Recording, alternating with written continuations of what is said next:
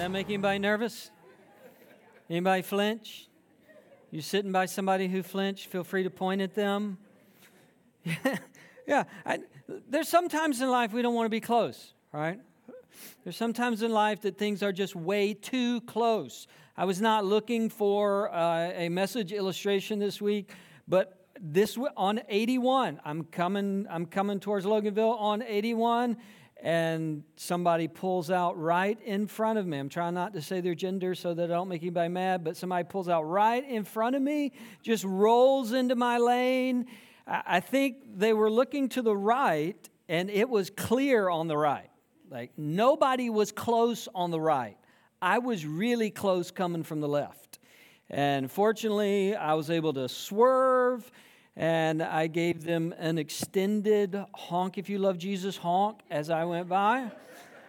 I did not say nor signal anything inappropriate. You would have been proud of me, but I did honk for a very long time as I went by this person. And then, you know how it is, for like the next 15 minutes, I'm replaying that moment. Like, I see the person's face, I see the side of the car, and then I'm thinking if they had been just a little bit faster, I couldn't have gone left, I would have had to go on right, and I'm not sure I could have gotten around them, and then I would have hit them, and then my car would have been totaled. Then I'm thinking about car payments, and the insurance is going to go up. Like, all of this I'm replaying in my mind for another 15 or 20 minutes, because you can just be too close when you're in traffic. You can get way too close, but we're not talking about traffic. We're talking about being close to Jesus right now. Next week we're going to start talking about being close to people. Close to Jesus, close to people. And before I mention anything else, several people commented in the first service that my sweater matches the logo. So let me just put that. I already know. You can take a deep breath and relax the rest of the message. So I didn't do that on purpose. Traffic can be too close. Here's the problem spiritually, though. Often, we want to be close, but not too close to Jesus, if we're honest. Right? We want to be close, but when Jesus pulls into our lane, we hit the brake and swerve to the left and want to get by him. When Jesus asks for something difficult, and that's what Jesus does sometimes, he makes hard ask of us sometimes. And our initial response can be, I don't want to be that close. Like, I don't want to be crazy close to Jesus. I just want to be sort of close. I want to be kind of in with Jesus, arm's distance with Jesus. I don't want to be right on Jesus. But maybe we should have called the first part of this series Crash instead of Close, because what Jesus wants is he wants to crash into our lives. He wants to trade paint, right? He wants to remake us in the way that a dent remakes a car. Jesus wants to be fully a part of our life, not just close enough to us where we could swerve around when he makes a big ask. Because make no mistake, Jesus will get in your lane if you're trying to follow him. Okay, he will play chicken with you. He will pull out in front of your life and your decisions. And that's when we got to decide, all right, do I really want to be close to this Jesus? Or do I want to swerve around the really hard asks? Jesus is calling us close. We started this series last week in Matthew chapter 4. Jesus calls the disciples. Let me just read a part of that again. As Jesus was walking beside the Sea of Galilee, he saw two brothers, Simon called Peter and his brother Andrew. They were casting a net into the lake, for they were fishermen. "Come follow me," Jesus said, "and I will send you out to fish for people." Or some translations say, "I will make you fishers of people." The point I want to make this morning is that Jesus' invitation to follow him is not a casual ask. It is not a casual let's hang out. That's what he's saying. Let's be together. Let's spend time together. Let's get close. But a part of that being close is you're going to change. Like, I want to remake you in some ways. Not because you're not great and I don't love you and I don't think you're worthy. It's not that. It's that I want to help remake you into who I've called you to be. And sometimes that means getting really, really close. And very often that means getting very, very uncomfortable. Not swerving around, not hitting the brakes, but allowing Jesus to crash into our lives in ways that leave us forever changed, forever different. The word most associated with the followers of Jesus, if there's a title, is the word disciple. He had 12 disciples, we say. We're supposed to be disciples of Jesus. We're supposed to make disciples, but this word disciple carried with it certain connotations. And on the one hand, it was, yes, you're a pupil, you're a follower, you're a learner. That's a part of what disciple means. But it means more than just a learner. It means that you're changing. You're taking on not just information, you're taking on the very characteristics of the person that you're following. You're becoming somebody different.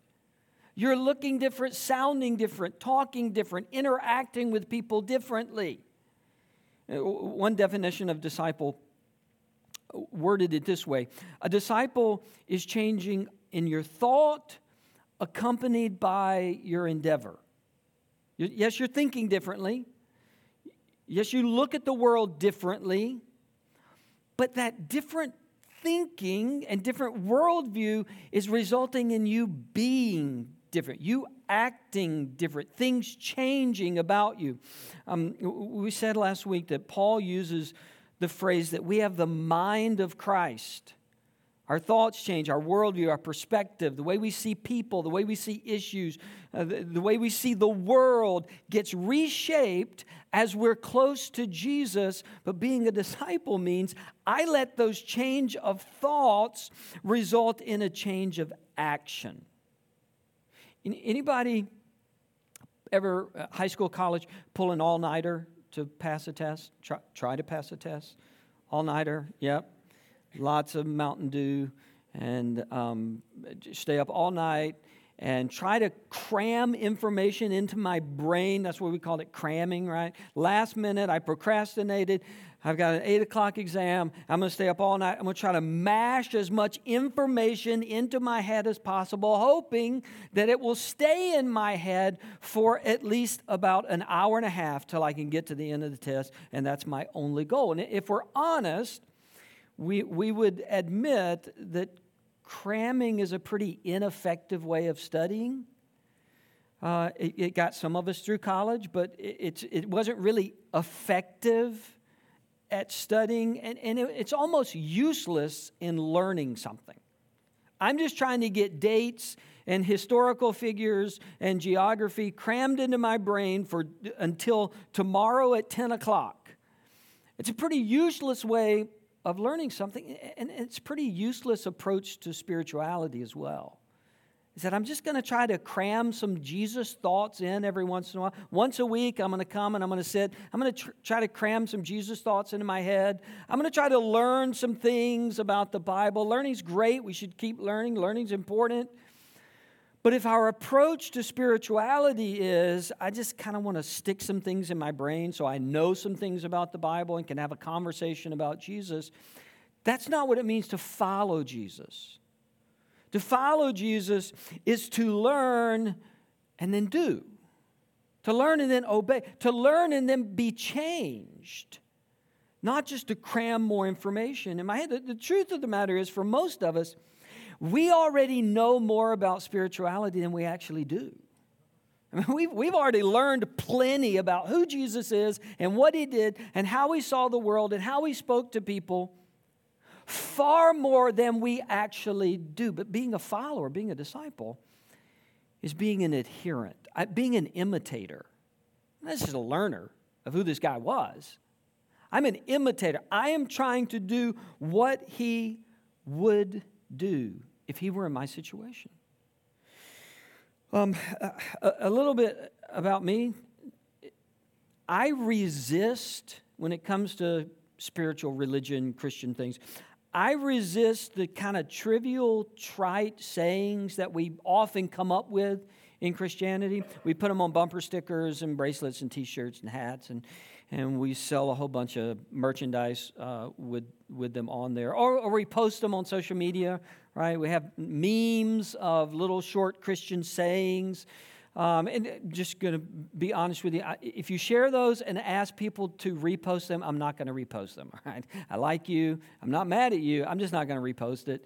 Because most of those I find reduce this great big concept of God down to like a really small, often not completely correct view of who God is and who Jesus is and what Christianity is. So I'm not going to repost those. I'm probably not going to repost anything that you ask people to repost, but that's just me. That's not right or wrong, good or bad. That's just me.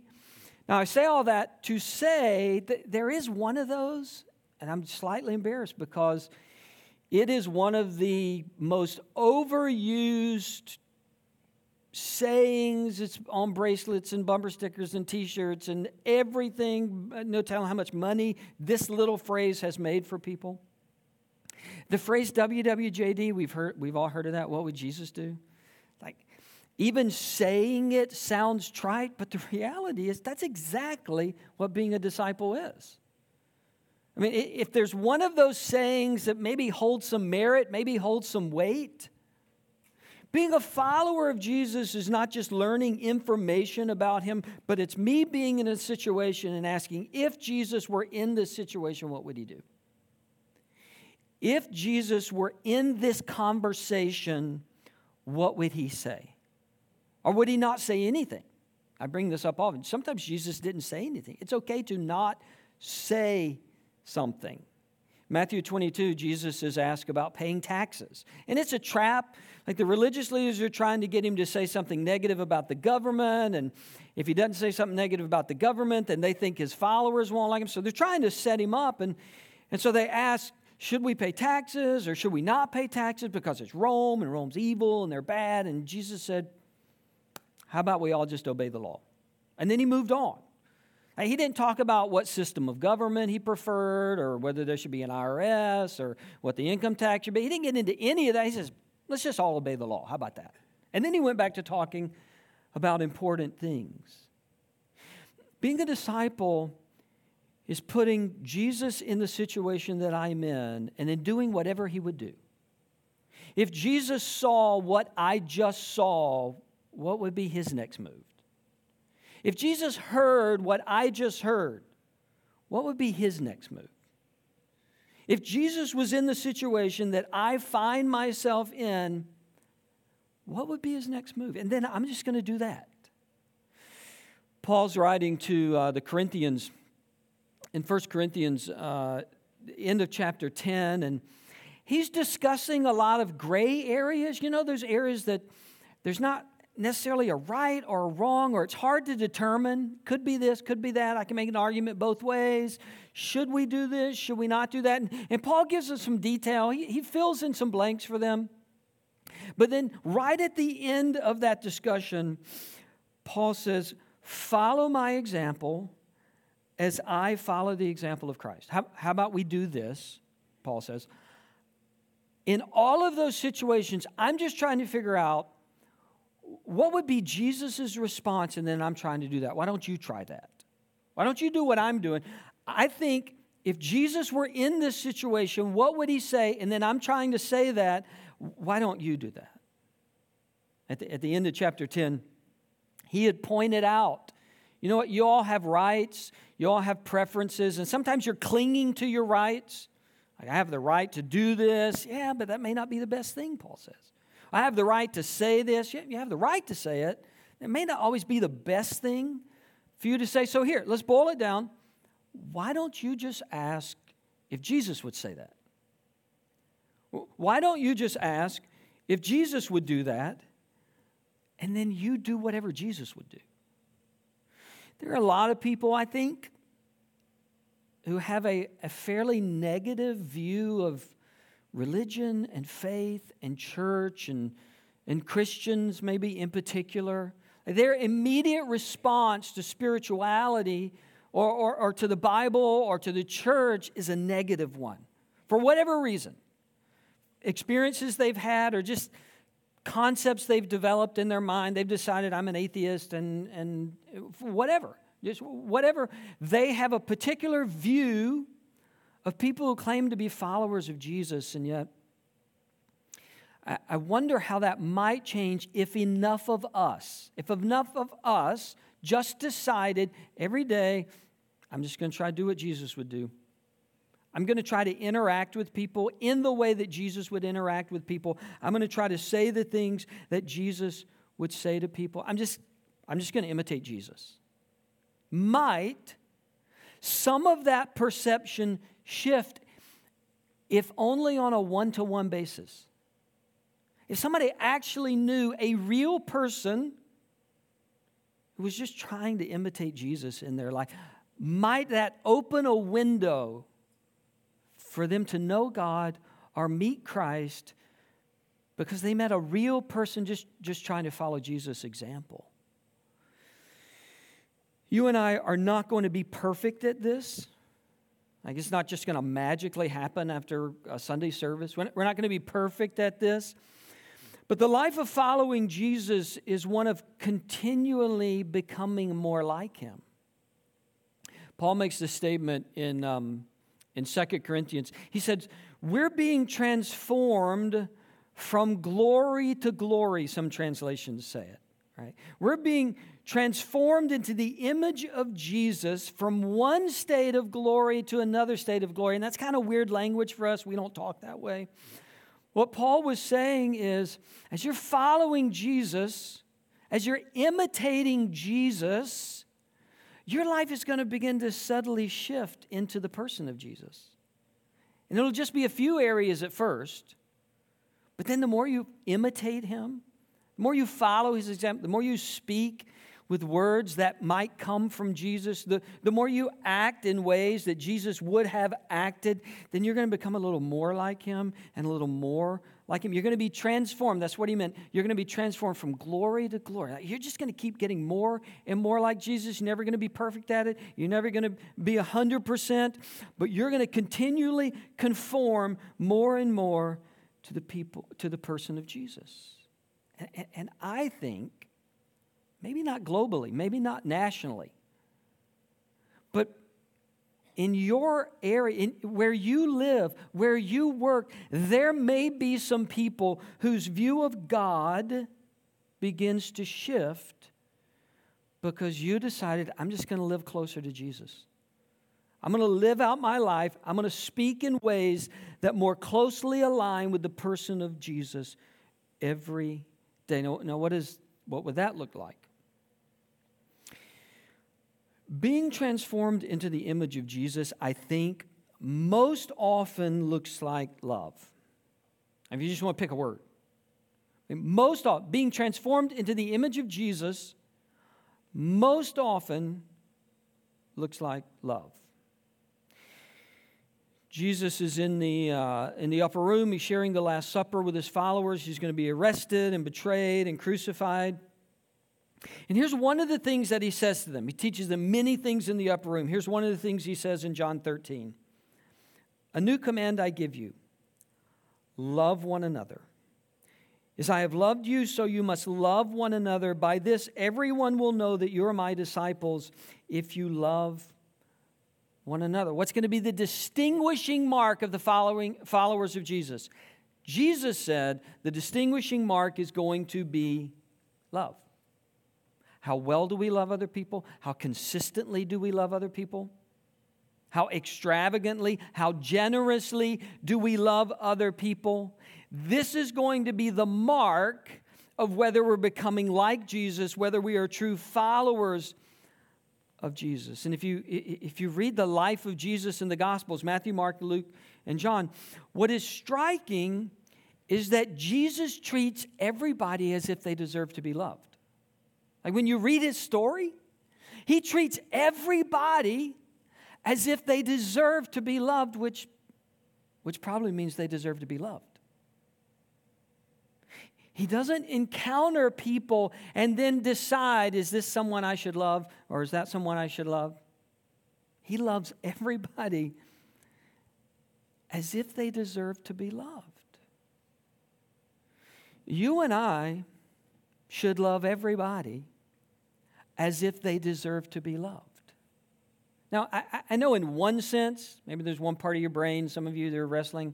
I know in one sense none of us deserve to be loved in the sense that we haven't earned God's love. I don't mean it that way. I just mean from the beginning of time, God put His love on people, so people must deserve it. In His mind, He must think, out of His abundant mercy, He must think this is my creation whom I not only created, I love. And Jesus loved people we probably wouldn't have loved. If you read His story, you find Jesus loving people and encountering people that you probably wouldn't have spoken to and I probably wouldn't have spoken to.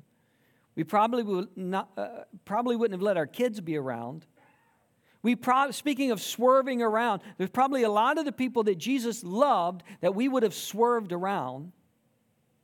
Right? There was a woman at a well. She'd had multiple husbands, kind of wrecked her whole life. She was an outcast from everybody in the city. That's why she was there by herself. And Jesus felt she deserved to be loved. His tax collector had been robbing people, a couple of them. Nobody liked them. Jesus said this person deserves to be loved. All the accusers had left, and Jesus is alone with a woman caught in adultery that just seconds before a whole crowd was getting ready to kill. Jesus thought this person deserves to be loved. Jesus treated everybody as if they deserved to be loved, and every person that you and I meet this week deserves to be loved. Because every person you and I meet this week, they were created in the image of God. The breath of God brought them to life. Like every second, God is sustaining their life for some reason. They have an eternal soul. They are someone for whom God sent His Son to die for. Every person that you and I encounter, they not only deserve to be loved by God, they're already loved by God. Like God has already put His love on them. God desires to spend eternity with every person that you're going to meet this week. Every person that I'm going to meet this week. The question is not, do people deserve to be loved? The question is, am I an imitator of Jesus? And if I am, then I'm going to love. You see, when we ask the question, what would Jesus do? We're essentially asking the question, what would love do? When we ask, what would Jesus do? I'm asking, what would love do? Because God is love, and Jesus is the ultimate expression of love. And every person that He encountered, He treated as if they deserved that love. Now, I realize that love is not a weak, sort of passive emotion. That's not what I mean by love. Sometimes it's hard to love. Sometimes love involves gentle confrontation and hard conversations. I just look at the life of Jesus and I see Him again and again and again pouring out love. I realize that at the end of His life, Jesus turned over tables and chased the money changers out and revealed some righteous indignation, some righteous anger. But honestly, if you read the four Gospels and your dominant image of Jesus is turning over tables, then I question your reading comprehension skills. Because what we see again and again and again is Jesus looking people in the eye and expressing love. See, being transformed in the image of Jesus is to love. But it's also how we treat individuals. Being transformed into the image of Jesus gets lived out in the way that we treat individuals. Jesus' mission, Jesus' calling, the calling of love, the mission of love is accomplished one person at a time. One person at a time. The encounters of Jesus that we most remember are the encounters that he had with individuals. When he was eye to eye with people. When it was just Jesus and one other person. His love wasn't expressed in the same degree with the crowds. He taught crowds of people. He interacted with thousands and hundreds. He taught. But the examples of love that most stick in our memory and in our reading of the Gospels is Jesus' encounters with individual people. You and I are going to most reflect who he is and what his love is like one-on-one, person to person. Love doesn't get accomplished really in the macro. It gets accomplished in the micro. It doesn't get accomplished in the crowd. It gets accomplished in the one-on-one. It's great to come to church and leave with an idea of we're supposed to love the world because we are. Or I'm supposed to love my neighbors. Or I'm supposed to love the people that I work with. Or I'm supposed to love my extended family. That's fine. But at some point, the question is not, am I going to love the world? The question is, who is the one person in my world that I need to show the love of Jesus to this week? Who is the one person in my neighborhood that I need to begin intentionally showing the love of Jesus to? Who's the one person in my office that may be hard to love?